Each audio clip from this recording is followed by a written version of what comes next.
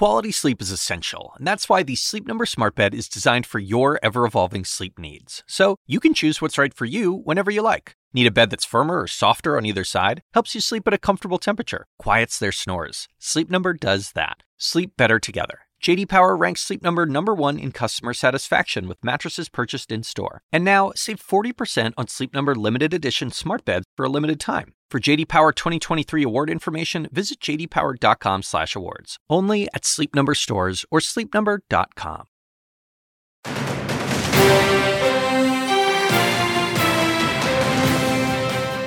Up in the air, the U.S. military shoots down an unidentified object over Alaska Friday. The president just wasn't willing to take that risk. And then another over Canada Saturday. What is going on up there? And is shooting it all down the new normal? The chairman of the House Intelligence Committee, Congressman Mike Turner, is here live. And Blueprint. After her party pulls off a midterm sweep, Michigan's governor lays out her goals for the next 2 years. How much can Democrats actually get done? Governor Gretchen Whitmer joins me exclusively ahead. Plus, blame game. President Biden finds a new attack line against Republicans. If that's your dream, I'm your nightmare. Setting off an intra-party battle. But is anyone looking for actual solutions? I'll speak to Republican Senator Mike Rounds coming up.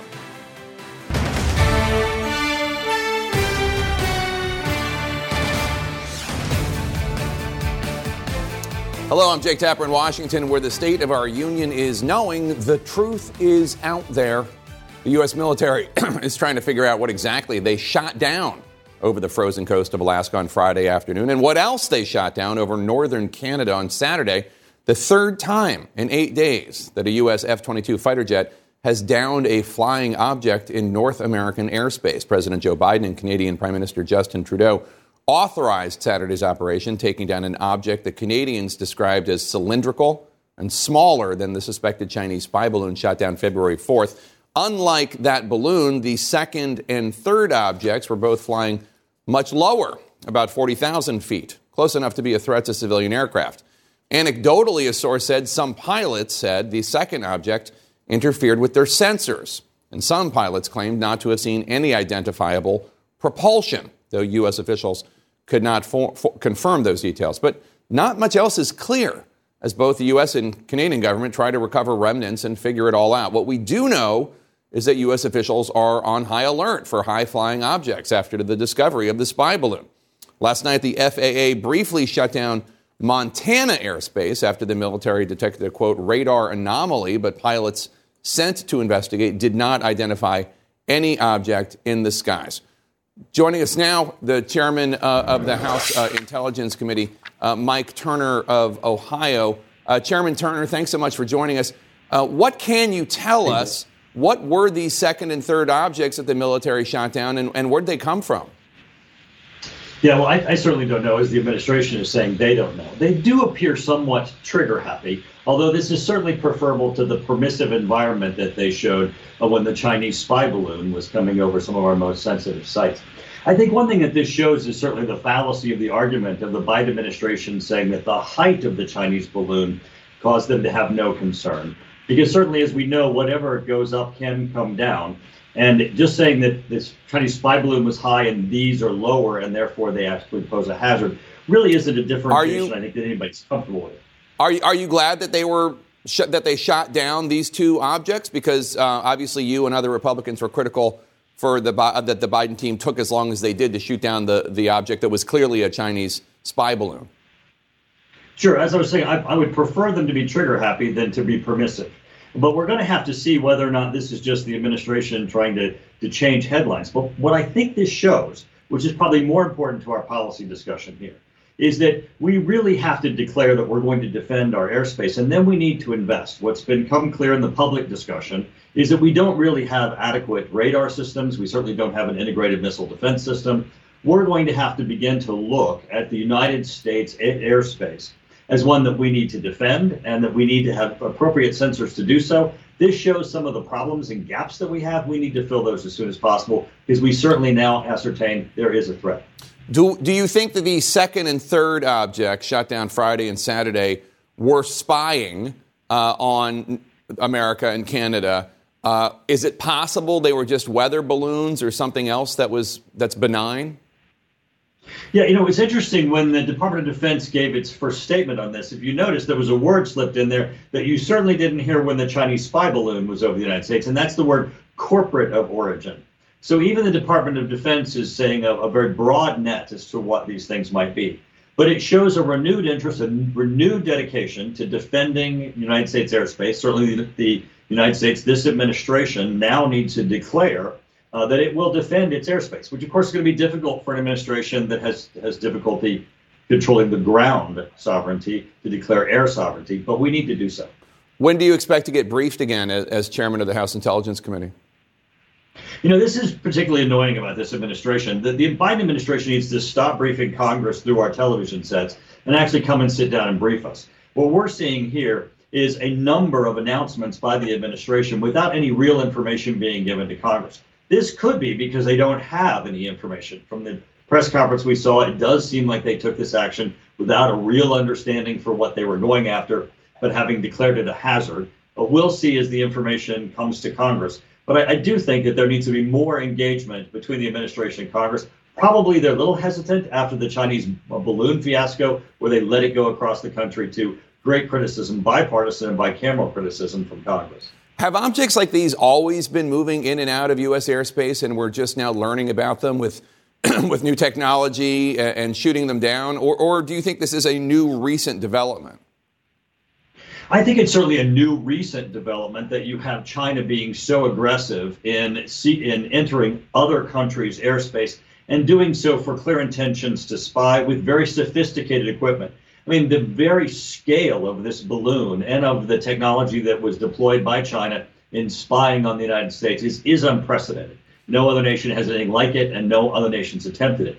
But certainly there are things at times that come and go from our airspace that we track, that we try to determine if it's going to be a threat, that don't rise to the level of the very large, sophisticated Chinese spy balloon.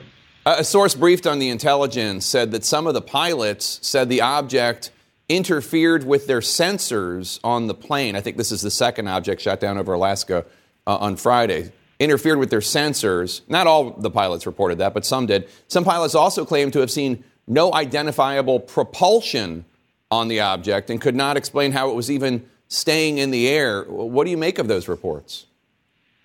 Well, at this point, they are just reports, so we'll have to wait until we get the final information. But because this thing was shot down, we have an ability to do the forensics, to do the exploitation of it when it's found. And that will answer a lot of our questions. And also getting the data from the various planes, their sensors, what they actually were seeing or not seeing, in addition to what the pilots saw, will be really important. But there's going to be a number of questions to answer here. The big point is that this is time for the United States to take this as a turning point to invest. We need more sophisticated radar systems. We have them. We just don't have them deployed to protect continental United States. An integrated missile defense system. We've helped invest in Israel having an integrated missile defense system. We don't have one ourselves. This is a turning point where we need to discuss this is a threat and how do we respond to it. Let's turn to talk about the latest in the classified documents investigation. We just learned that last month, former President Trump's team apparently turned over more classified records from Mar-a-Lago, including a laptop and thumb drive with classified pages that had been uploaded by an aide from Trump's Political Action Committee. You're the chairman of the House Intelligence Committee. Is this acceptable to you, and are you worried that an outside aide from Trump's Political Action Committee had possession of these documents? Yeah, I just don't get this, Jake. I don't get it with Biden, Pence, or Trump. All of them keep finding documents that are classified, stuff places. I have no understanding of it. I can tell you that members of Congress who, like me, deal with highly classified information on the Intelligence Committee, the Armed Services Committee, the Foreign Affairs Committee, we're all just stumped. We don't understand how this could be happening. We don't understand how all three could have been so lackadaisical about this. These are incredibly important documents. They are not to be taken lightly, and we're just amazed as people keep finding them stuffed in the strangest places, like behind Biden's Corvette. This is clearly a failure of an understanding of how to handle the importance of these documents. There is legislation now that have been dropped in Congress that will make it even more difficult and give different penalties to be able to enforce mishandling classified documents. It's all coming from just people are just shocked. I want to ask you before you go, Russia just launched yet another major round of missiles into Ukraine on Friday, its first major assault in weeks, as President Zelensky is still pleading with the U.S. for more help. And yet at the same time, almost a dozen of your fellow House Republicans introduced a resolution to halt any more military or financial help for Ukraine. What do you say to those individuals in the House Republican Conference? And are you worried at all that this marks the beginning of the end of U.S. support for Ukraine? Yeah, as you know, both on the left, the Democrats sent a letter to 20 people saying that we should immediately negotiate a settlement and then withdrew it. Putin still hears it, even though it's withdrawn. And then you have the far right saying the same thing. But luckily, they do not add up to the majority of Congress. The majority of Congress understands that this is crucial. We are fighting on the front lines of democracy. The fact that Zelensky has been, as president, been able to rally his country to fight against Russia, and we've been able to arm them, it is really unprecedented. That a nation like that could stand to a superpower like Russia, but they're doing so with the commitment to keep the sovereignty of their nation. And Russia's atrocities are just appalling. Anyone who sees what Russia is doing and killing innocent civilians, destroying the infrastructure there, has to be moved to want to support the Ukrainians. I'm very disappointed in those who don't see the importance of this. All right. The chairman of the House Intelligence Committee, Congressman Mike Turner of Ohio, thanks for joining us this morning, sir. Thank you. Her party won unified control of Michigan last fall for the first time in decades. So what's she going to do with it? Democratic Governor Gretchen Whitmer joins me. Plus, President Biden seems to have found his new attack line against Republicans. A Republican senator will respond coming up.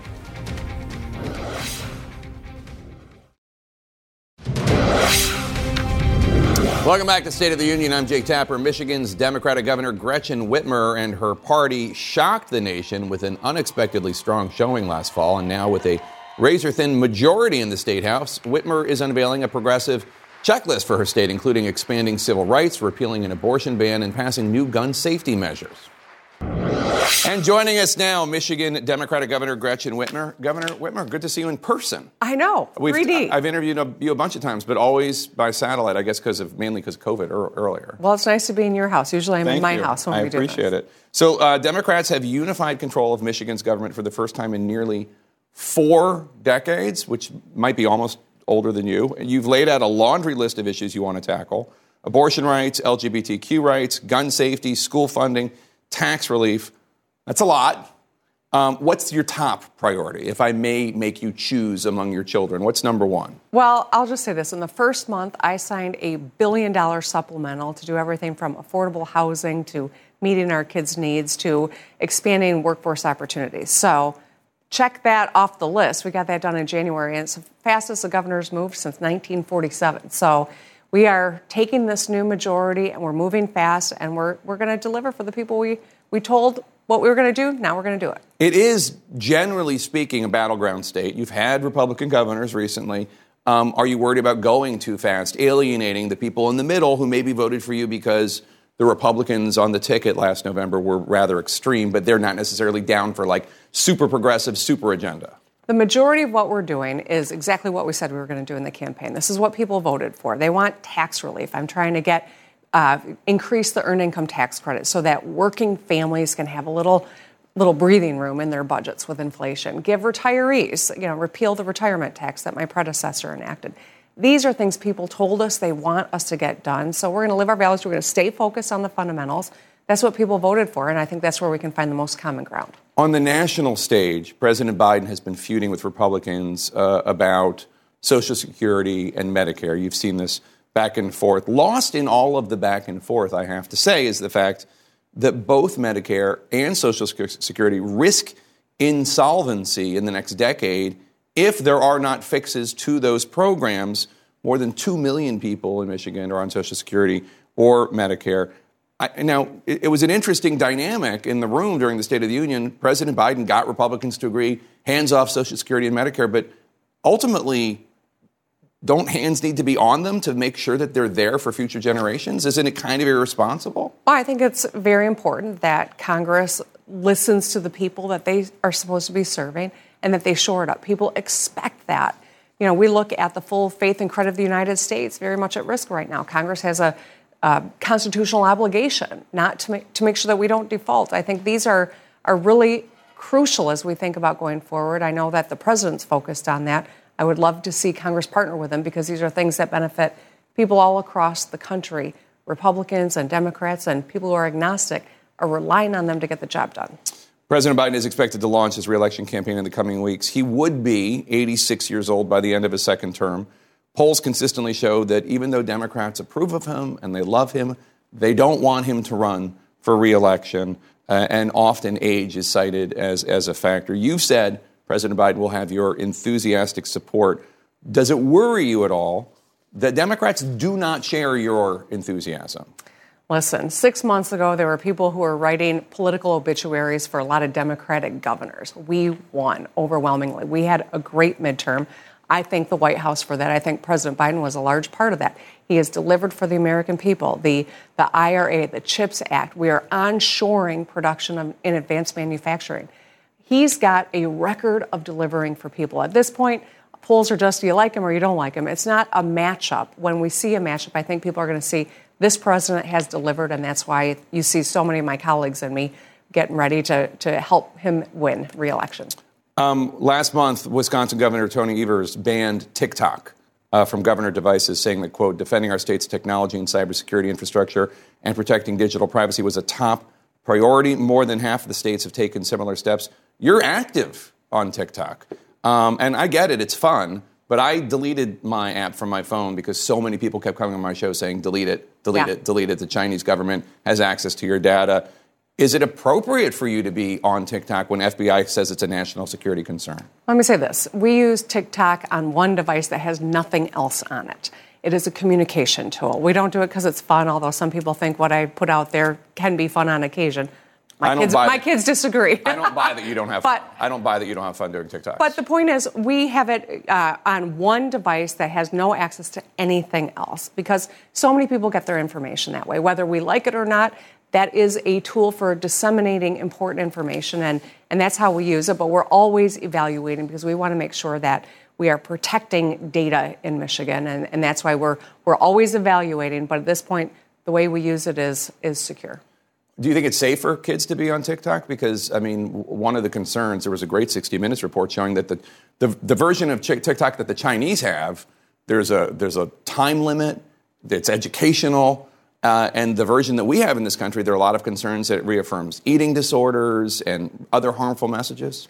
Yeah, I'm concerned about a lot of ways that social media is curated and drags people down rabbit holes in this country. We need to, have some congressional, measures taken to ensure that there is some integrity in it. But also, we got to teach our kids that this is not a real robust offering of information for you to distill and make your own decisions. This is biased, and it can be incredibly toxic. So you have ruled out running for president in 2024. I've heard your name floated a few times if President Biden chooses not to run. Because of the very strong election night you and Democrats in Michigan had under your leadership, to be frank. So you've rolled it out in 2024, and you've said you don't foresee ever running for president, which isn't a Sherman-esque denial that you'll ever do it, but you don't foresee it. Is there any chance, your term ends in 2027, is there any chance that you would run in 2028? Jake, I just got re-upped for 4 more years in the job that I've always wanted. I enjoy it. Even on the hardest days, I feel really lucky to be the governor of the great state of Michigan. That is 100% my focus. I'm not making plans for 2028 or anything beyond what I'm going to do in this next 4 years. Okay, so you're not ruling it out, but you're not ruling it in. That's how I'm going to interpret that. Florida Governor Ron DeSantis, your gubernatorial colleague, is widely expected to run for president in 2024. Like you, he won re-election last year by double digits in a state that in the past has been very competitive. He's increasingly leaning into some hot button cultural issues, education, racial issues. Do you think he poses a real threat to Democrats if he ends up being the Republican nominee? I don't really know Ron DeSantis, so it's hard for me to say anything real substantive other than I'll say this. When I took my oath of office, I took an oath to be the governor for all the people of Michigan. I don't wage culture wars. I fight culture wars because I'm focused on solving problems. I think it's incredibly destructive when people just try to pit others against one another, stoke fear. I think that's a really destructive way to lead. And so that, we'll watch and see what happens. As I said, I don't know him. But you just described them in your view. Well, I think that there are people who are out there that stoke fear and anger and misinformation to help themselves politically. And I'm not saying, who I think falls into that category. I'm just saying that's not how I operate. And every governor takes an oath to serve all the people that in their state, whether they voted for him or not. And that's what should drive every decision, whether it's the budget you write, to the bills that you sign into law, to the rhetoric that you use, the people you share stages with. Governor Gretchen Whitmer, thanks so much for being here. Appreciate it. Thanks, Jake. This week, most of the fighting on Capitol Hill was between members of the same party. What does this all mean for 2024? A Republican senator weighs in. That's next.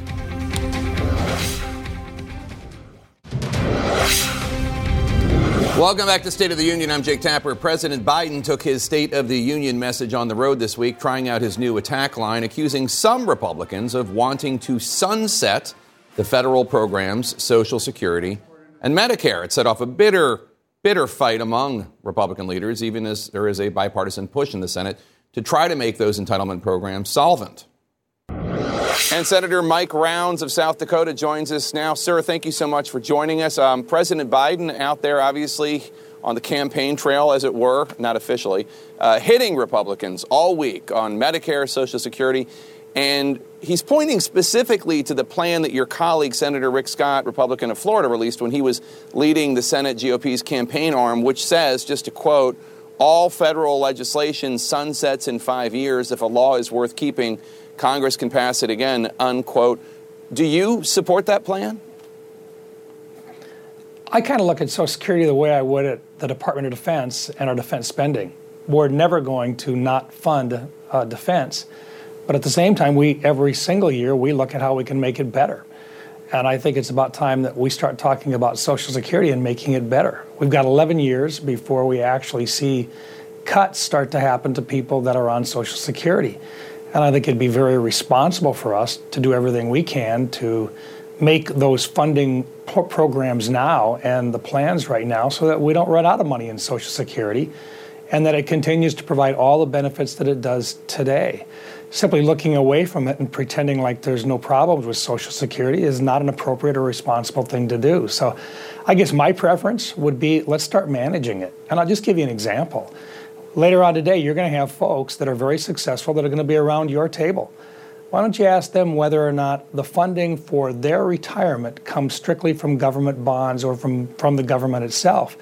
And don't they look at other resources that help to make their retirement plans better? And I think we can do that if we start now on a bipartisan basis to make plans so that we've got the resources necessary, if not in basically about 11 years. And that's a heads up for a lot of people that are 50, 51, 52 years old.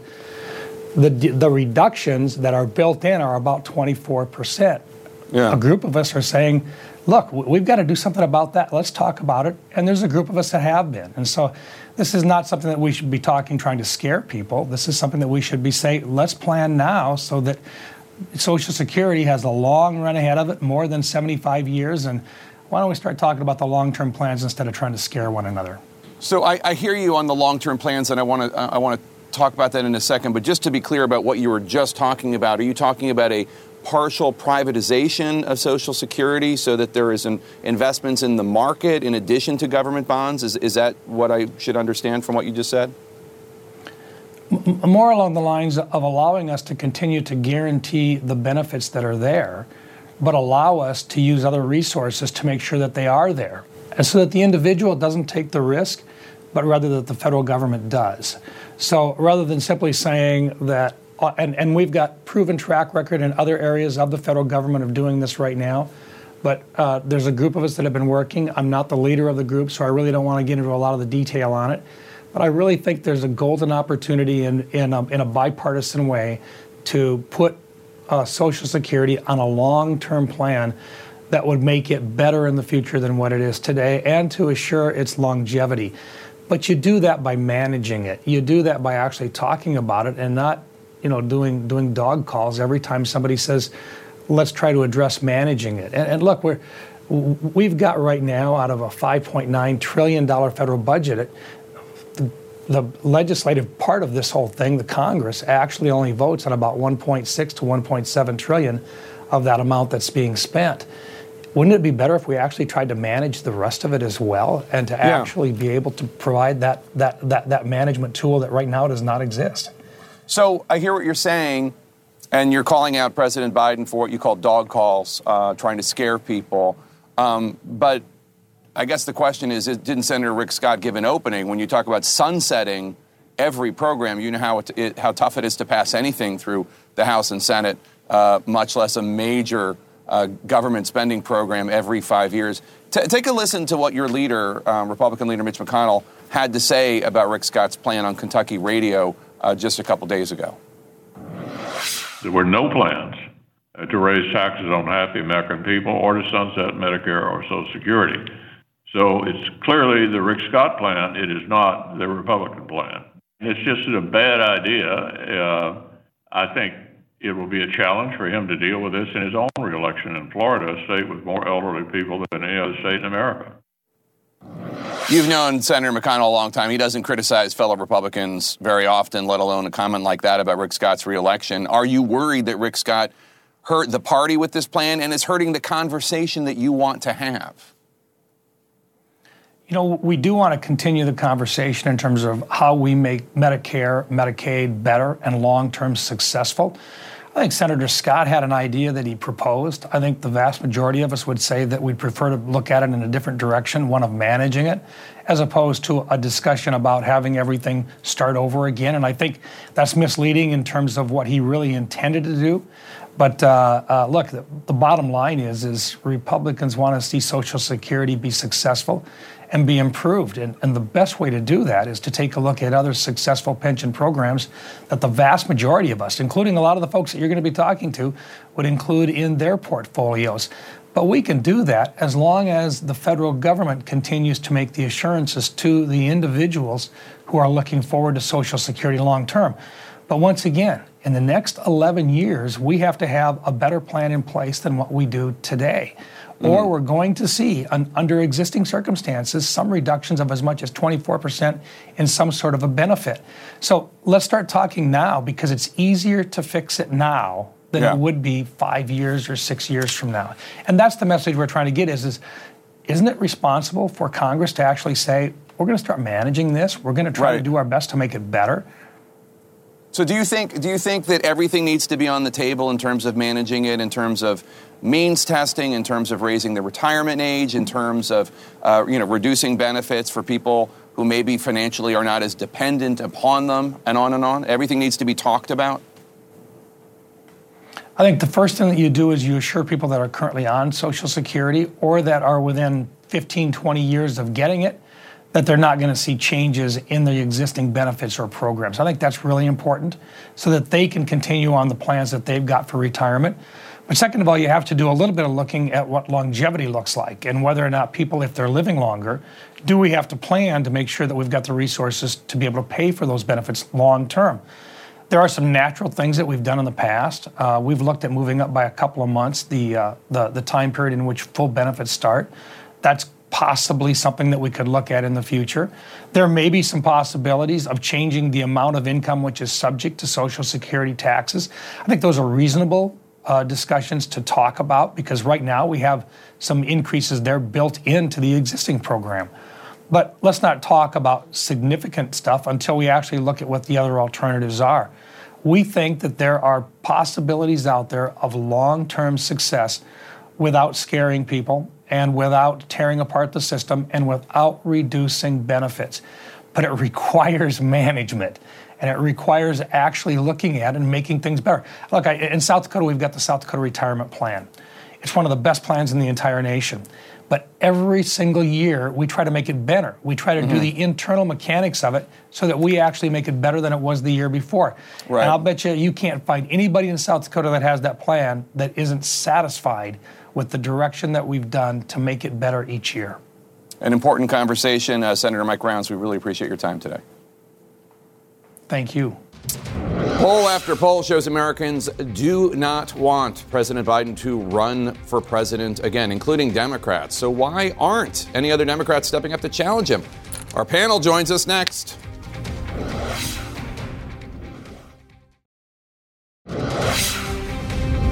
We We've been sent here to finish the job, in my view. Let's finish the job. Let's finish the job. Finish the job. Finish the job. Finish the job. What's stopping you from making that decision? I'm just not ready to make it. Welcome back to State of the Union. My panel joins me now. Paul Begala, let me just start.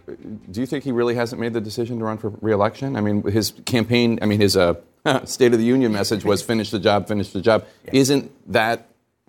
Well, he also changed the rules of my Democratic Party primary. Yeah. To advantage Joe Biden. I think it's good. I think it's great because it advantages African-American voters. My friends in New Hampshire are not happy. Yeah, they'll get over it. African-Americans are the most loyal voters in the Democratic Party. Why were they in the third seat back or fourth, right? So I think but it's also very good for Joe, for President Biden. Of course he's running. Now, maybe he hasn't completely made the final decision, but you don't do that. You don't change the rules. You don't give a speech like that, which Democrats loved.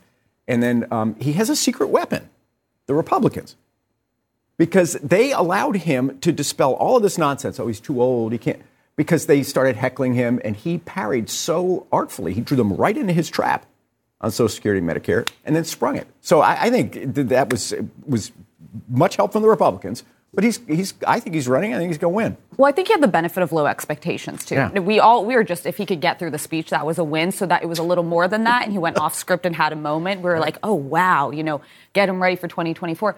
Listen, the Republican primary is starting in reality this week. Nikki Haley's likely to announce. It's the first time. I'm getting a little optimistic. I think we're going to have a real race for the GOP ticket. And Biden is banking on this being Trump versus Biden again, and I'm not certain that it's going to be. So he needs to start thinking, how do you take on somebody, whether it's a DeSantis, a Chris Sununu, and Nikki Haley, who it's not as easy in some ways as a Trump.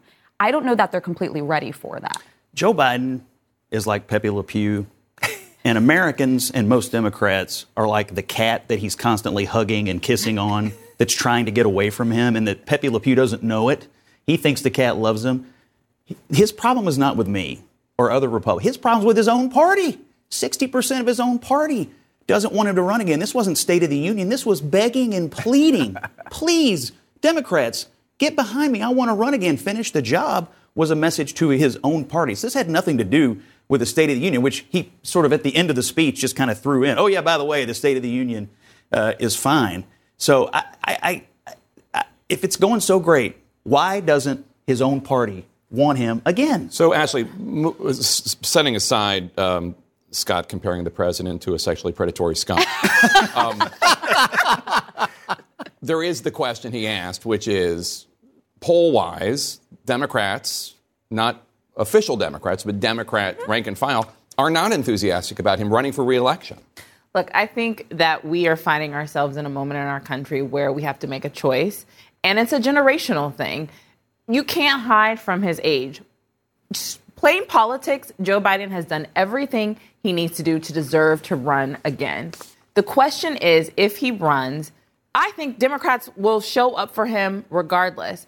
But if the Republicans do get rid of Trump, which I still I'm not sure they will, and he has to run against a younger candidate, that's going to be the fight. It will be, I'm the new generation, that get rid of the older generation. But if Joe Biden, like he did this week, can ensure that Republicans have to talk about policy, I think he can get across the finish line again, because we know that the average American supports his policies. He just needs to get out and explain it better. I want to ask you a question, Alyssa, and then Scott, because the primary is definitely on, the Republican primary. And Donald Trump re-truthed on his social media website a real smear against Governor DeSantis. I'm not even going to repeat it, but it was a real smear. And I'm wondering if you think that the DeSantises and the Nikki Haleys of the world are ready for the Trump attack machine, which is like nothing we've ever seen. I mean, there is no depth to which he will not sink. He went after Ted Cruz. He went after Marco Rubio. I mean, and not just him, his allies, all sorts of hideous allegations, attacks on their spouses. Mm-hmm. Are they ready? Probably not. I mean, it's February 2023. We're way out from even the primary, and he's already leaped straight to you're a groomer on DeSantis. That's as low as you can go this early. They need to be ready for it, and it's why I always advise Republicans, you have to take Trump on directly. This notion that you could just give a policy-driven stump speech and pretend he doesn't exist and somehow sort of the nomination is absurd. So the earlier you have that battle out, show what decency looks like versus Donald Trump, I think there's a thirst for that. People want to see it. That's why I'm looking for a happy warrior type, not someone to outrage Donald Trump, because I think he always is going to cannibalize the rage factor. So you and McConnell are close. McConnell doesn't do that. No, he's not running for the presidency, but he kind of just tries to ignore, even when Donald Trump launches racist attacks against his wife. Yeah. What's the best way to respond? Well, DeSantis had a little interesting moment. Trump was attacking him over COVID and said some very dishonest things about what DeSantis had done as governor on COVID policy. And then DeSantis kind of responds to it, doesn't mention Trump by name, but he said, I did what I did and other people did what they did, and you can look at the electoral results of that. It was sort of perfect. And I think the reason he got that right is because don't discount the fact that DeSantis, since he's become governor, has been attacked by the media and Democrats and, you name it, every single day since he's been in office. So he has been trained to some degree here to engage in this pugilism. Not with Trump yet, but there is some muscle memory for that, and he has great instincts. And so already, I think he's handled Trump fine. And the desperation of that smear that you talked about, I actually think it helped DeSantis because it shows just how the weak position that I think Trump knows he's in right now.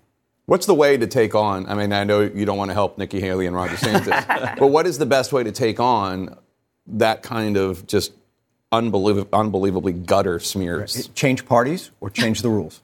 I mean, I just talked about Biden changed his rules. Republicans ought to move away from this winner-take-all system because Mr. Trump has always been a plurality politician. Mm-hmm. He's never once commanded a majority.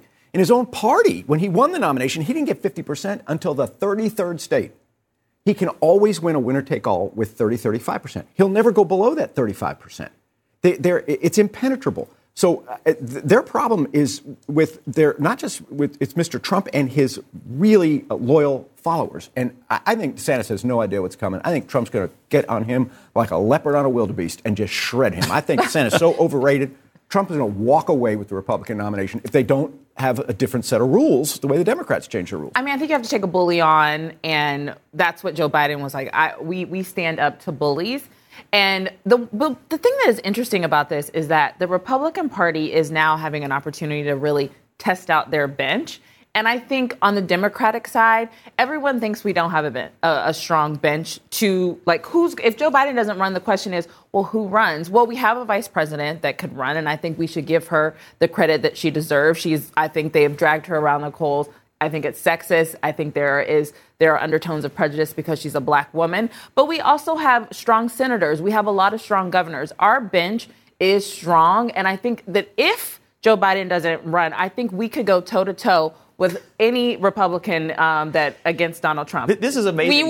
We would love you guys to run the vice president. These Democrats you talk about, I agree with you. You do have some interesting people, and they're all going to be bottled up one more time by a guy who will be 86 years old at the end of his next term. And that's a shame for your party. And your party might happen to your party too with Donald Trump. We have a better chance of getting rid of our old guy than you do, don't you? Well, let's see. I disagree.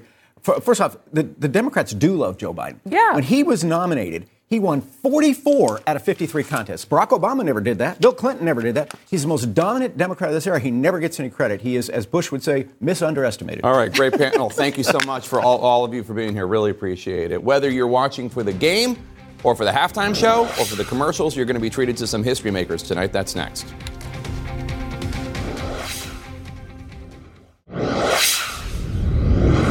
Welcome back. Tonight, I will join millions in watching Super Bowl 57 to see if my beloved Philadelphia Eagles can bring it all home. But we will all also be watching some amazing history for the first time ever. 2 black quarterbacks will start in the same Super Bowl. The Chiefs' Patrick Mahomes and the Eagles' Jalen Hurts spoke about how much this means to them, saying they hope to inspire the next generation of black football players. The NFL, frankly, has a shameful history when it comes to giving black quarterbacks the chance they deserve. This milestone is important, but also way too late. The other history makers will be in the sky. For the first time ever, the flyover will be conducted by an all-female crew. The U.S. Navy says the historic flight commemorates 50 years of women flying in the Navy. So no matter who wins, no matter who you're rooting for, there will be reason to celebrate tonight. Go Birds. Fareed Zakaria at GPS starts next.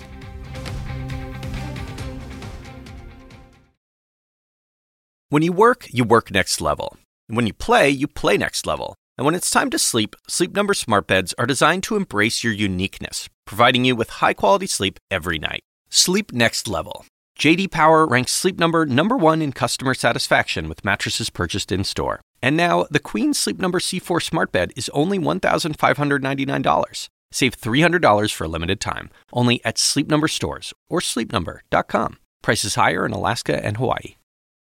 Quality sleep is essential, and that's why the Sleep Number smart bed is designed for your ever-evolving sleep needs. So you can choose what's right for you whenever you like. Need a bed that's firmer or softer on either side? Helps you sleep at a comfortable temperature. Quiets their snores. Sleep Number does that. Sleep better together. J.D. Power ranks Sleep Number #1 in customer satisfaction with mattresses purchased in-store. And now, save 40% on Sleep Number limited edition smart beds for a limited time. For J.D. Power 2023 award information, visit jdpower.com/awards. Only at Sleep Number stores or sleepnumber.com.